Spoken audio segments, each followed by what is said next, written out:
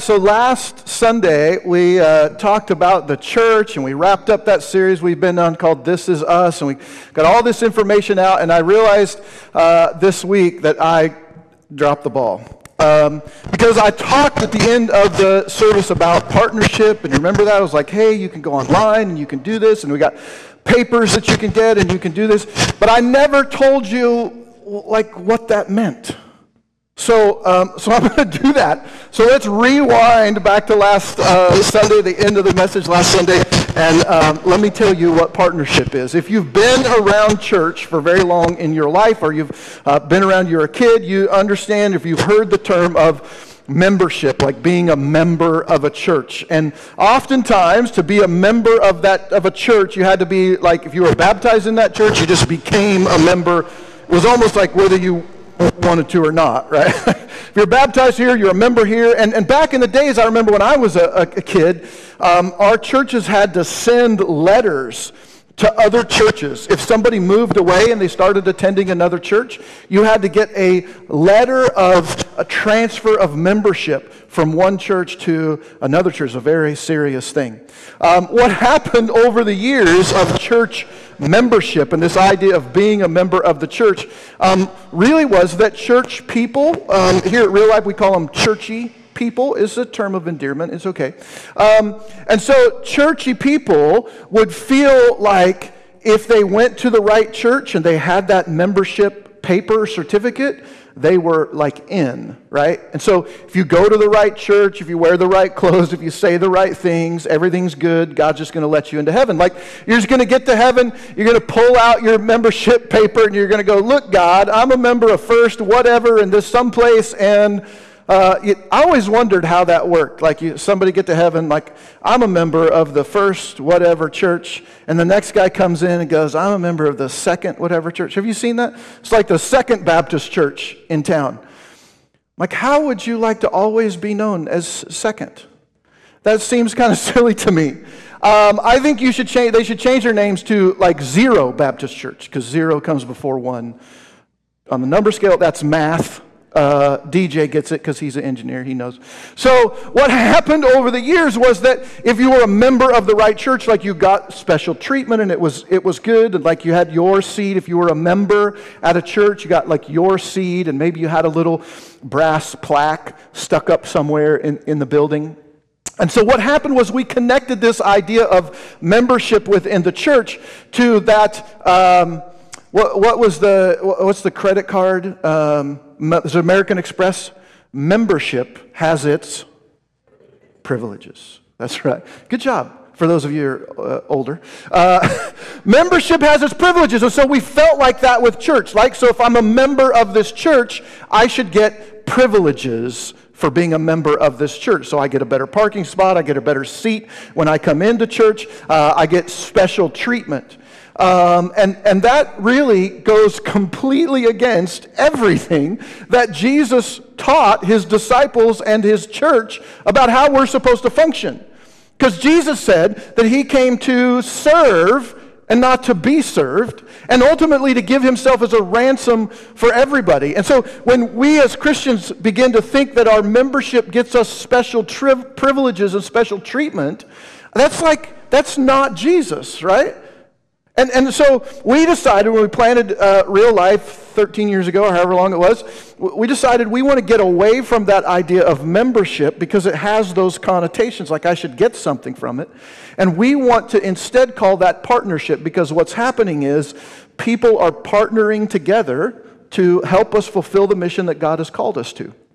So when we talk about partnership here at Real Life, you might think about it in the old days as membership, except it's not membership with privileges, it's partnership with purpose. And so that's what we're looking at. So hopefully maybe that helps you understand that a little bit.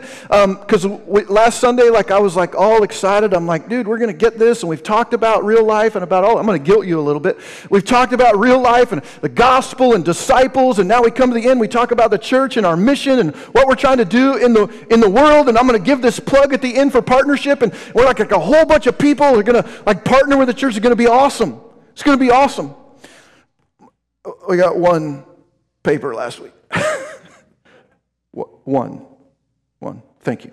Thank you to that one. And anyway, then I realized I never really connected the dots. So now that I've connected the dots, some of the rest of you better kick it up, okay? So now I'm just kidding. Only if you're serious about it. But you can go reallifecc.us/partnership, or we have papers back at the Connection Hub if you would like to do that now that you understand that a little bit more.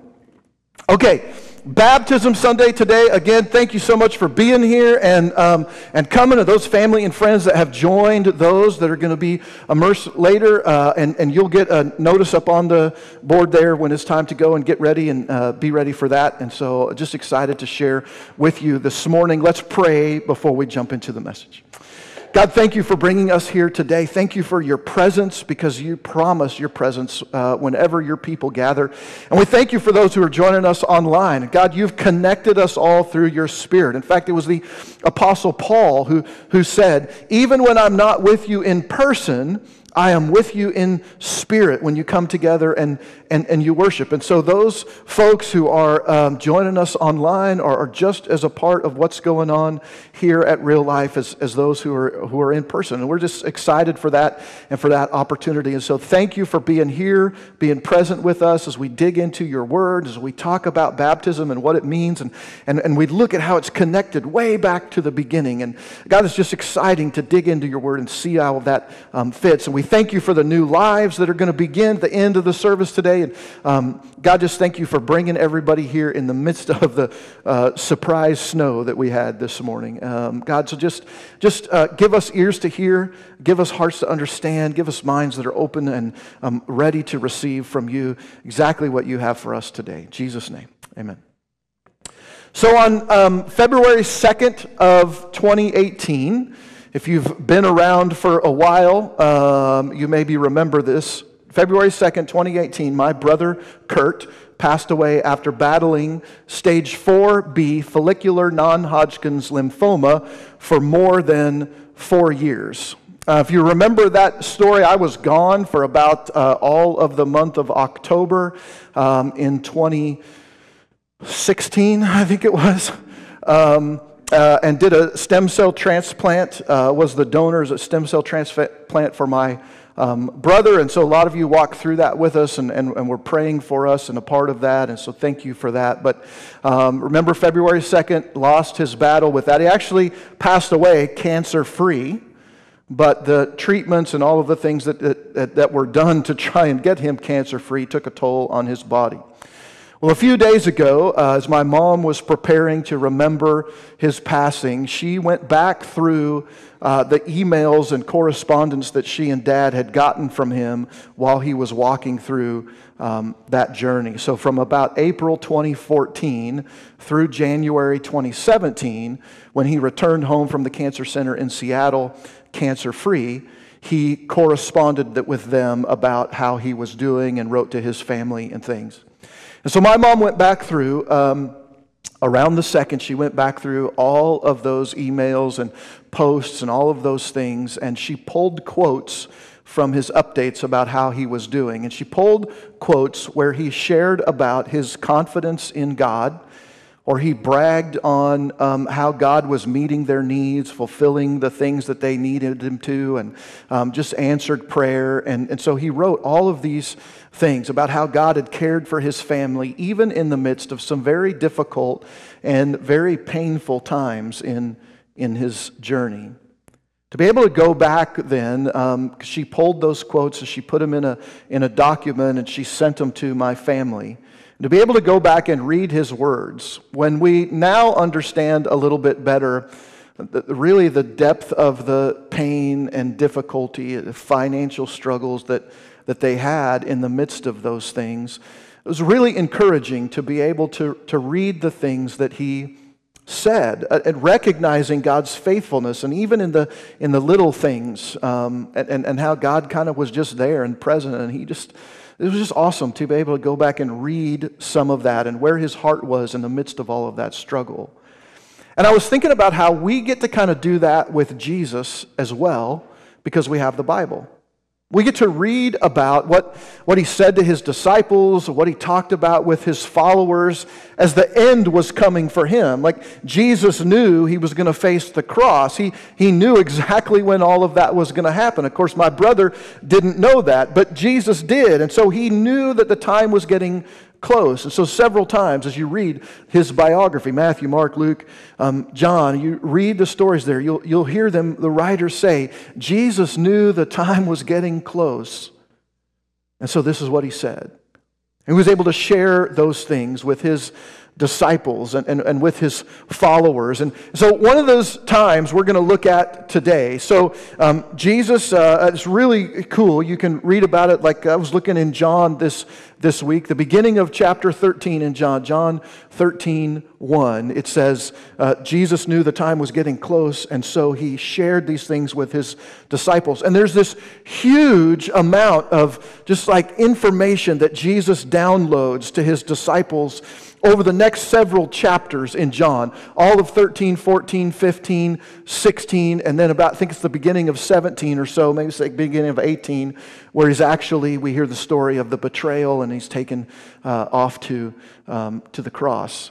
So he downloads all of this information about the Holy Spirit, about himself, and about how if you can't get to God except through Jesus. And he just lays all of these things down. And then he goes to the cross and he dies and he's in the ground for 3 days. And the disciples are completely distraught. They don't know what's going on. They don't know what's going to happen next. And then all of a sudden he comes back to life, right? And everything changes. Like the light switch just gets flipped on and it's like, oh my goodness, I can't believe you're alive. And they see him and it's this incredible thing. But again, he knows that he's only going to be there for so long. So Jesus raises from the dead and then he gets 40 days where he gets to share more with the disciples. Now on the other side of death, right? And he's sharing things from a completely different perspective. And the very last thing that he tells his disciples before he goes back up to the Father to wait until what Revelation says a time where like nobody knows, right? Until Jesus comes back. And so he shares with the disciples some very important things in Matthew chapter 28. And we're going to go there real quick and look at this. Jesus came and he said to them, this is the last thing Jesus says before he gets taken up into heaven. He says, all authority in heaven and on earth has been given to me. Go therefore and make disciples of all nations, baptizing them in the name of the Father, the Son, and the Holy Spirit, teaching them to observe all that I have commanded you, and I will be with you always to the very end of the age. Now there are 3 imperatives given here for the disciples, and really I think for the church. This, what Jesus said, he said to the disciples, but he really said to all of the church, because through the disciples, the church was going to begin, right? They're going to go and they're going to share these important things. They're going to tell people what Jesus said at the end of his earthly life and his earthly time, and they're going to build the church. And so this was stuff that was going to be passed through forever. And we have the same place. We're like, this is the same place. You go to any church that follows Jesus, that follows the Bible, and you're going to find they're going to point to this. And go, this is what we're about. This is what we're trying to do. And so there are 3 imperatives given in this passage of Scripture where Jesus says, look, this is what, if you're a church, if you're a disciple, this is what you need to be about. And the first one he says is that you should make disciples. Go therefore and make disciples. And we talked about that a few weeks ago. Disciple, the word disciple means learner or follower, somebody who follows Jesus like a journeyman. So you're following Jesus with the intention of learning the things that he knows, reproducing the way he acts, the way he talks. Jesus even says, you're going to be able to do the things that I can do because I'm going through to the Father. And so every church should be about making disciples. Secondly, he says that once you've made those disciples, you should baptize them in the name of the Father, the Son, and the Holy Spirit. Now, baptism was a thing that went way back to the temple. The priest had to be baptized. They had to be immersed. They had to wash themselves ritually in water before they could enter the temple. And when they came out, they had to wash. I mean, there was this whole big ritual that went on. And even closer to Jesus, John the Baptist came baptizing in the Jordan River, a baptism for repentance.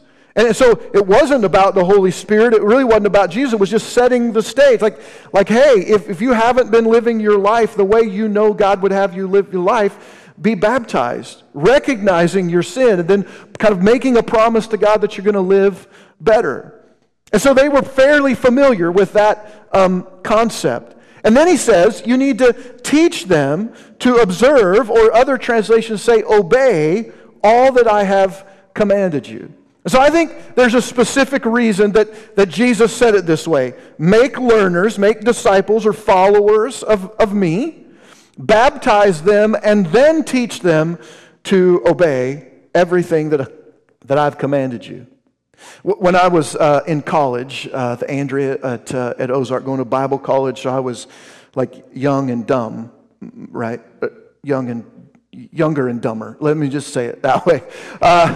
There was a comedian that we listened to that we really like. I can't remember his name. Maybe Andrea will remember it later. But he turned out to be a complete fraud. But part of his shtick was that he had been involved in satanic occult kind of stuff, and that he'd come out of that. And so he talked a lot about it. He made jokes, and he had this big story that he shared. But the one bit, and I don't know why I remember this, but the one bit that I remember that he shared before was a story about going into a church, and he was going to give his deal, and he's going to talk and share and whatever, and he said that a mom brought her son who had been smoking dope, and brought him, like, hey, you're coming, like, you need Jesus.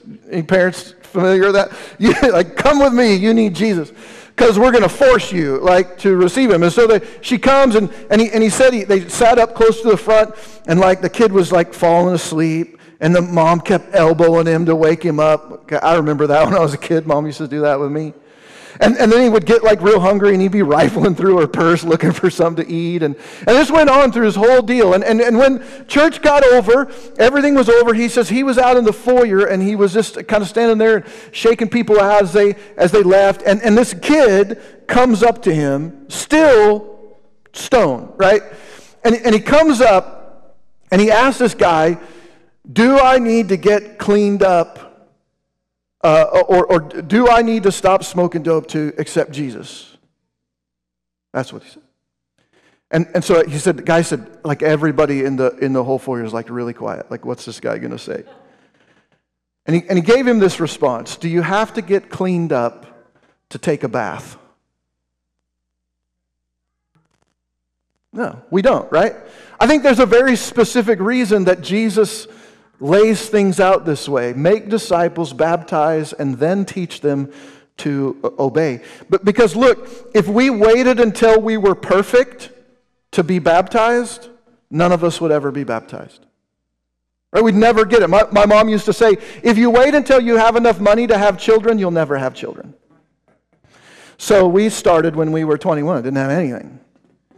So I was like, well, okay, Mom, that's what she said. So there's a reason that Jesus lays the things out, that he's like, look, this is a process. We've said before, it's not perfection that God is interested in, it's progress. So we're making progress to look more like Jesus. And so the church is commanded to do these three things. And today I want to focus in on this concept of being baptized. Baptism goes all the way back almost to the very beginning of time. After God created the world, it was about 10 generations from Adam to Noah.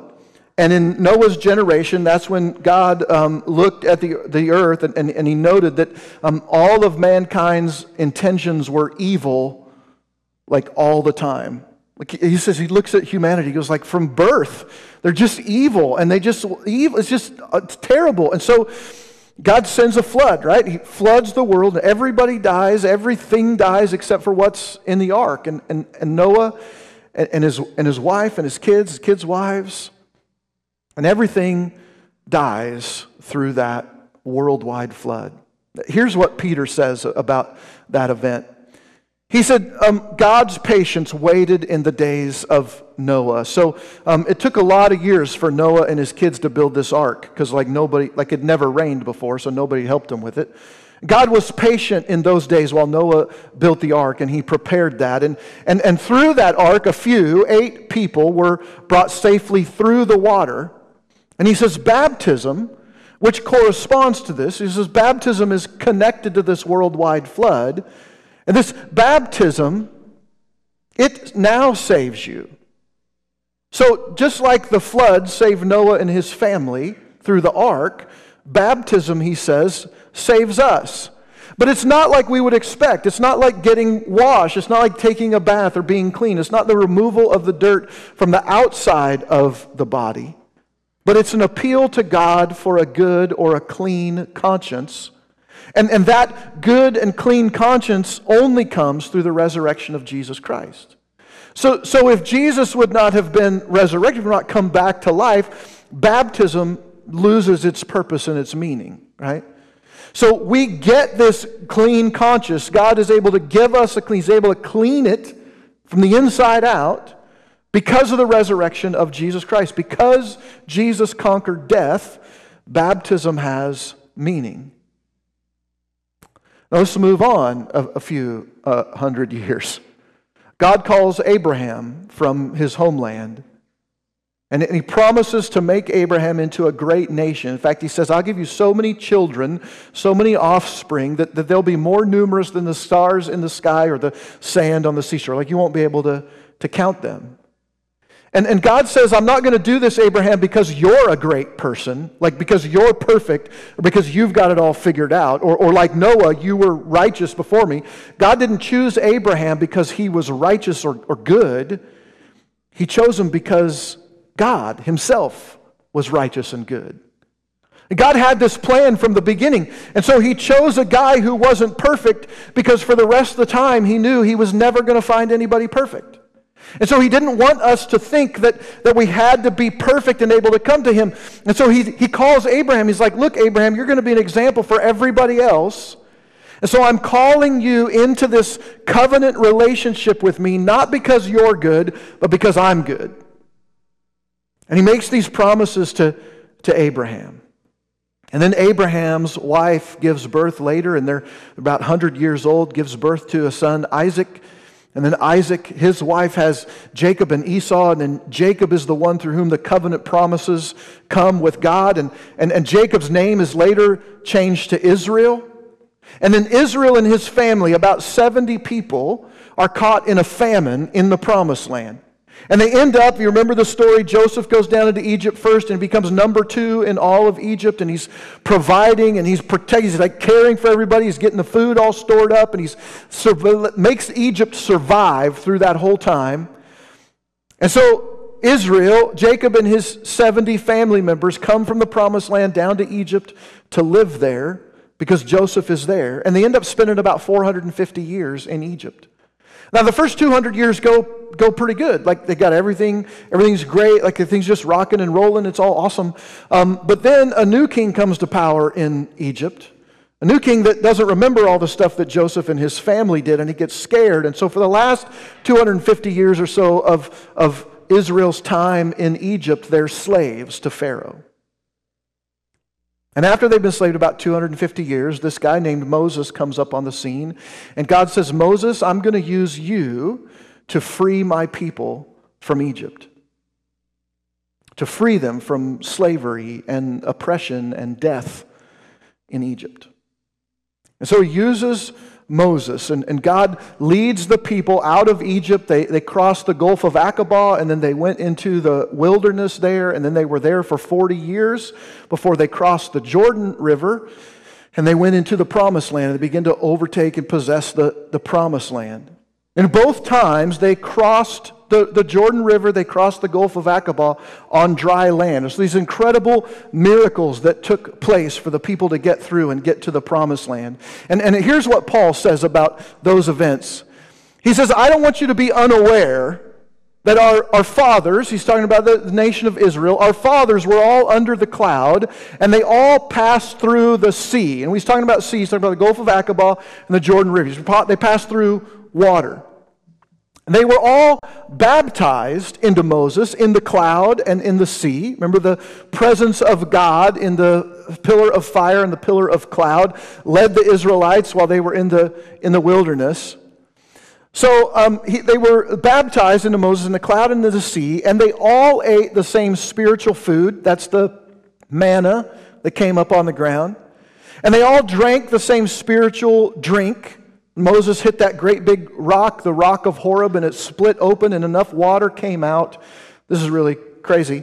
We don't think about this very often. Enough water came out of that rock for 40 years. It created a river through the desert that sustained the Israelites for that whole 40 years that they wandered in the desert.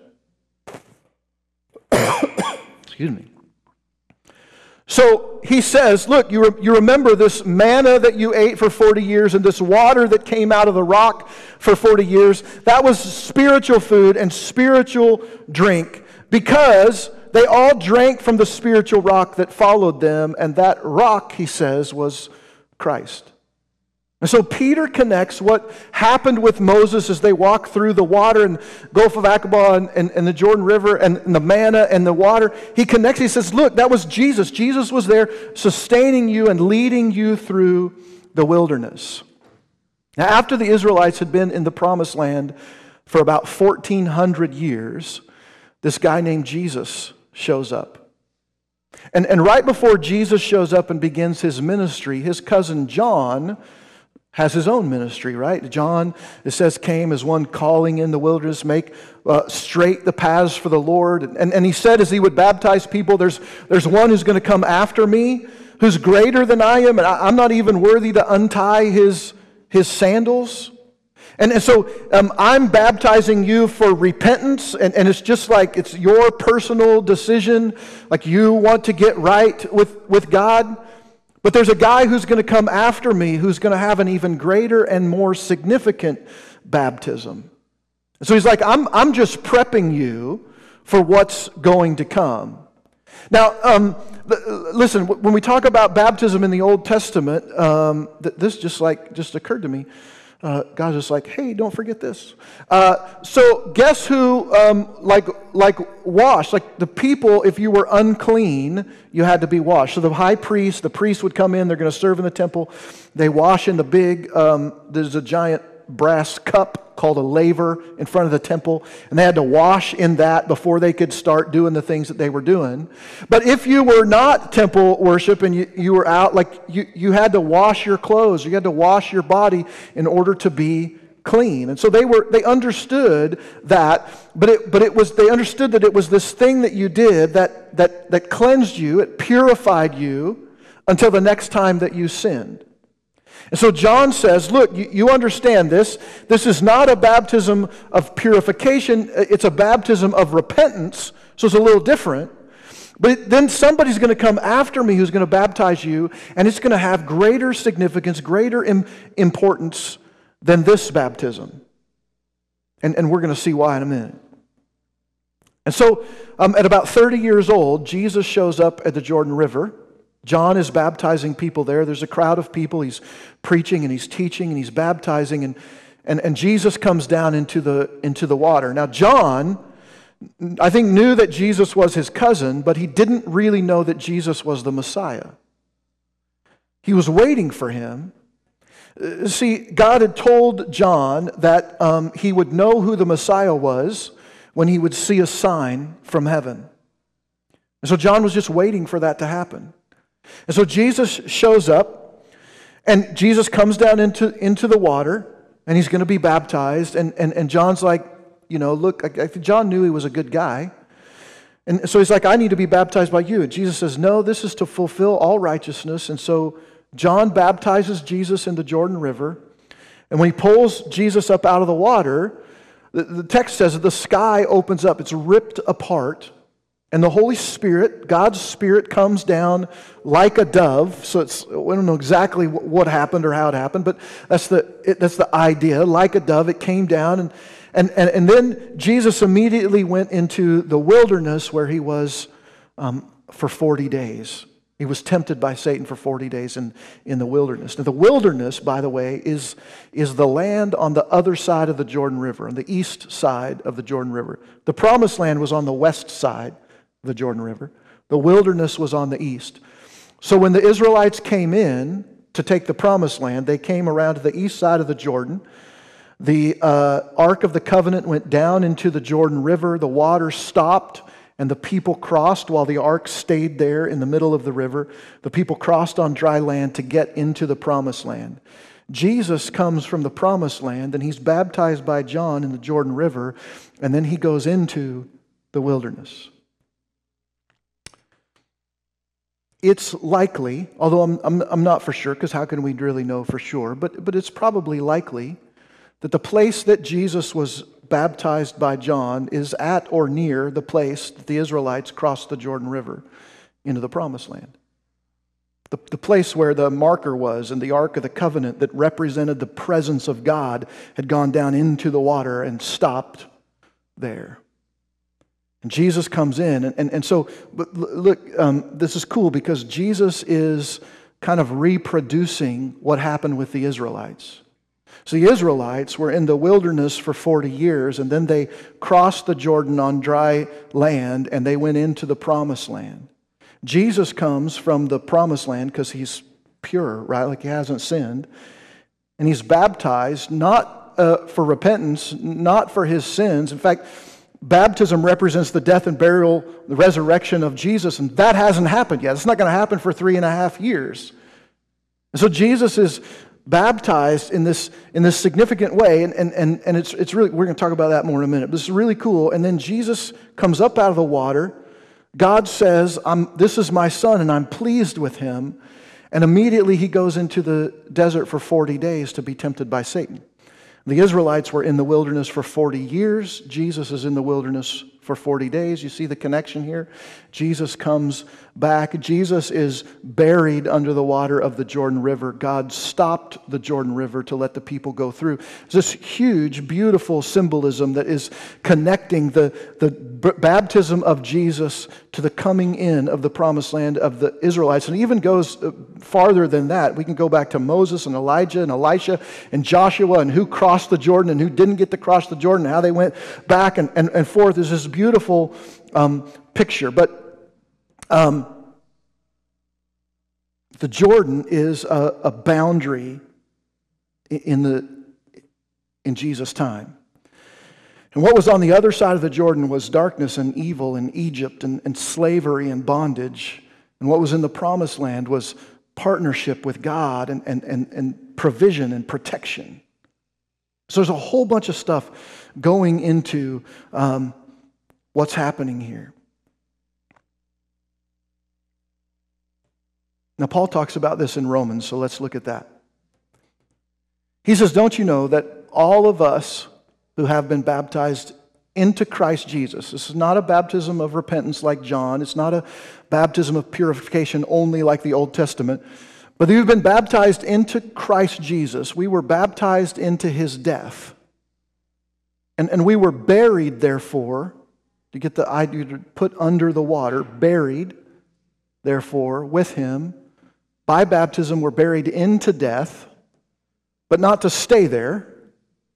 We're buried into death in order that just as Christ was raised from the dead by the glory of the Father, we too might walk in newness of life. So we can be buried and we can come and have a new life. We can come out of that death to our old self and into a new life. There's another passage I want to look at in Galatians. For in Christ Jesus, you are all sons of God. By the way, most of the time when the Bible uses that word, it's a neutral word. So we're all sons and daughters of God through faith.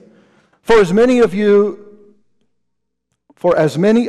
as were baptized into Christ, you've put on Christ. Now, there is neither Jew or Greek, slave or free. There's no male or female. You are all one in Christ Jesus. It's significant that we're told that we're baptized into Christ and that we've put him on. In Romans 6, Paul tells us that those who have been baptized have been somehow connected with Jesus in his death. His death, we know, was once for all mankind. Jesus died in our place to pay for our sin, to make us righteous before God, not because of the things that we have done. It's not by works that we can boast, like, look, I've done enough. I was baptized, or I helped the old lady cross the street, or whatever. This happens through Jesus. Oh my goodness, where's the time gone? Is it really? Okay. All right, was once for all time. And because we're buried under the water as Jesus was buried in the ground, when we come up out of the water, it's like we're being raised from the dead into a new life, just as Jesus was. So after Jesus rose from the dead, life was different for him. I don't know if you're aware of this or not. But he says to Mary Magdalene when he sees her after he comes out of the grave, he says, "Don't hold on to me because I haven't gone to the Father." See, Jesus was different. They could see him. They could touch him. They put their hands in the holes in his hands and his side. He ate fish with them on the side of the Sea of Galilee as they sat on the beach. Jesus was a real person, but he also could disappear and reappear just like that. So when Jesus came back from the grave, when he rose from the grave, he was flesh, he was physical, but he was also spiritual. He had more of this power that he had before his physical birth. Okay, so there was like different things. Yes, he could walk on water before, but he didn't disappear and reappear and all this kind of stuff. It was different. Jesus had a different life when he came back from the grave. In Galatians, we're told that it's not just about connecting Jesus' death and resurrection when we're baptized. We put on Christ. So we're to become like him. We talk about that. We want to look like more like Jesus every day. So we put on Christ. And once we put on Christ, we no longer have to function in life based on what Galatians says, based on identity politics. Did you catch that?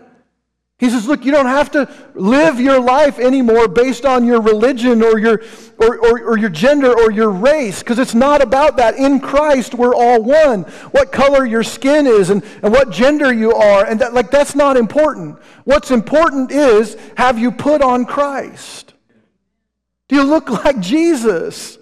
Are you following him? Are you a disciple? Are you actually following him in your day-to-day life? We don't have to consider those things that divide us anymore when we serve others, and we don't have to classify ourselves in those ways. We can love everyone just like Jesus did, because we don't have to look at those things. We don't have to look at everyone based on outward situation or appearance. We can just look at people like they're people who are loved by Jesus. And so this idea changes everything. Paul says baptism was about the death and resurrection of Jesus. Remember, that hadn't happened yet. So why? Why was Jesus baptized? Why was God proud of him? Well, I believe that Jesus was baptized to signify a new beginning in his own life, like the new beginning that we experience when we follow his example of baptism. There's very little information in the Bible about Jesus' life before his baptism. Right? We know a couple things about that time, but not very much.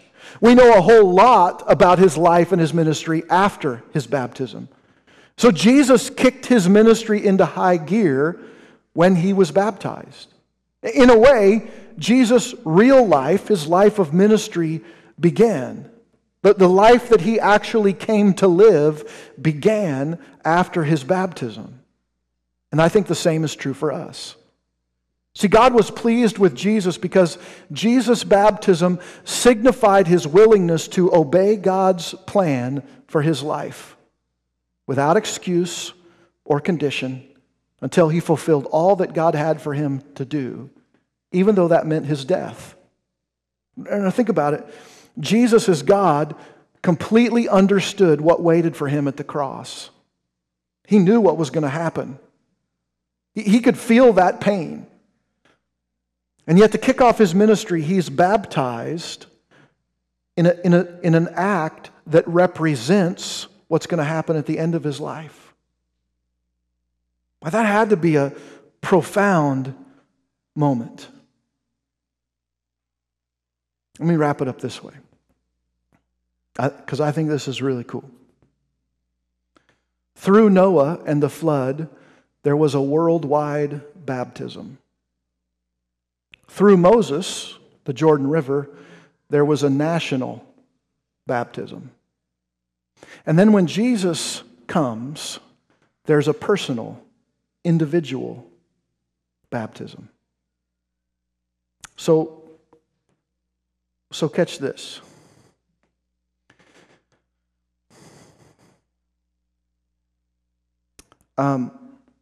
Through Noah's baptism, we learn that being in the right family isn't enough. So maybe you grew up in church, or maybe your parent or grandparent was somebody special in the church. We learned through Noah that it's not about your family. Your family can't save you. Like that doesn't get passed on generation to generation. There was sin before the flood, and there was sin after the flood, pretty quickly after the flood, actually. Through Moses' baptism, Israel's baptism, we learn that being a part of the right people group, or identifying yourself with a certain group, even as a Christian or non-Christian, doesn't save you. Right? So coming to church on Sunday morning and go, hey, I'm a Christian, I believe in Jesus. Identifying yourself with a certain group doesn't save you. Through Jesus' baptism, we learned that it's not about us at all. It's not about our family. It's not about how we identify ourselves, but it's about Jesus' death and His resurrection. Just like Jesus' baptism signifies the beginning of His ministry and this obedience to God that leads to His death, baptism signifies the beginning of our partnership in the gospel with Jesus. It means 1,000 little deaths each day to ourselves and the way that we want to live and the things that we want to do, so that we can live fully obedient lives to God.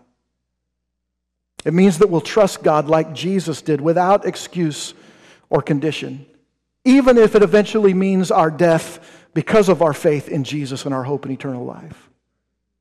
Baptism doesn't change anything on the outside, but it changes everything on the inside. We go into the water with our selfish nature, and we come out having died to ourselves and putting on the life of Christ. Like Paul says, we put on Christ. And so today, we've got 4 people who are ready to put on Christ and to begin their new lives as disciples in Jesus. And I want you to know that there's room for you. And so if you've come this morning and you were not prepared, you were not thinking about like it was not even on your radar, look, we got you. We got shorts, we got shirts, we got towels in the back. And so if you're at this place, you're like, I've never taken this step, or maybe I believed for a long time and I've just never been obedient in that way, or maybe never even thought about it before. If you want to participate in that, you can do that this morning. And so we've got that stuff in the back. I don't know where Deanna is, but okay, good. So Deanna's back there, and if you're like, okay, hey, look, I'm ready and I don't know what's going on, just go back and see her, and we'll get you on the end of the line, and we'll make that happen in just a little bit. Let me finish with a few of these. 1 month after my brother received his stem cell transplant, he wrote this: I ask you, does life get any better than this? True, we have had some rough spots in the road recent, but eventually you get to know the road, and you get familiar with the rough spots, and you can work your way through them. God continues to strengthen us beyond our ability. January 8th, 2017, 3 months after transplant and still waiting to be completely cancer-free, he had attended church in Seattle. And he wrote this to the pastor. He says, Worth's sermon today at West Seattle Christian hit hard on Paul's message of making my life magnify Christ through living and even through death. January 24th, he's nearly cancer-free. Had a CT scan, found the tiniest clot in my lung. They say the smaller the clot, the greater the pain. Must be a super tiny clot. Anyway, they sent us to UW hospital for observation and medications. Maybe a couple days, then he screams in his in his message. But God is greater than the clotting man. He's talking about himself. And I am here until I fulfill his purpose. And so I will be patient and probably even smile, because I do not have to be in charge of this situation. God's grace is enough. You may not understand every facet or nuance of baptism. Even after this morning, you may not completely understand how it fits into God's plan. You've maybe heard me say this before. Getting dunked in the water is kind of a silly thing. And there's no reason in earth that we would do it, except that Jesus says to do it. Except that in doing it, we're connected with him in a way that nothing else connects us with his death, burial, and resurrection. Jesus asks us not to understand everything, though, but simply to be obedient in the middle, trusting that full understanding is going to come in the end.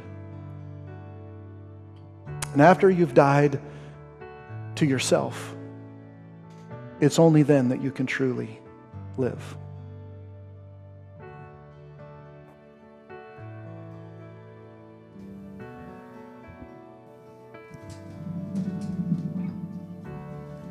All right, before we do the baptisms this morning, we're going to do one more song. And I was just crying, thanks, Dad.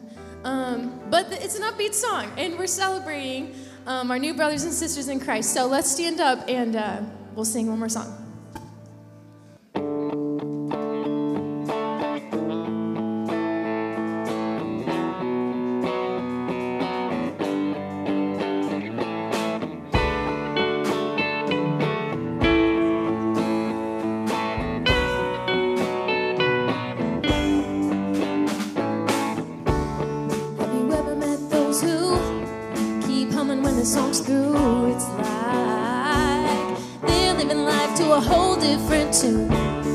Have you ever met those that keep hoping when it's hopeless? It's like they figured out what the rest haven't yet.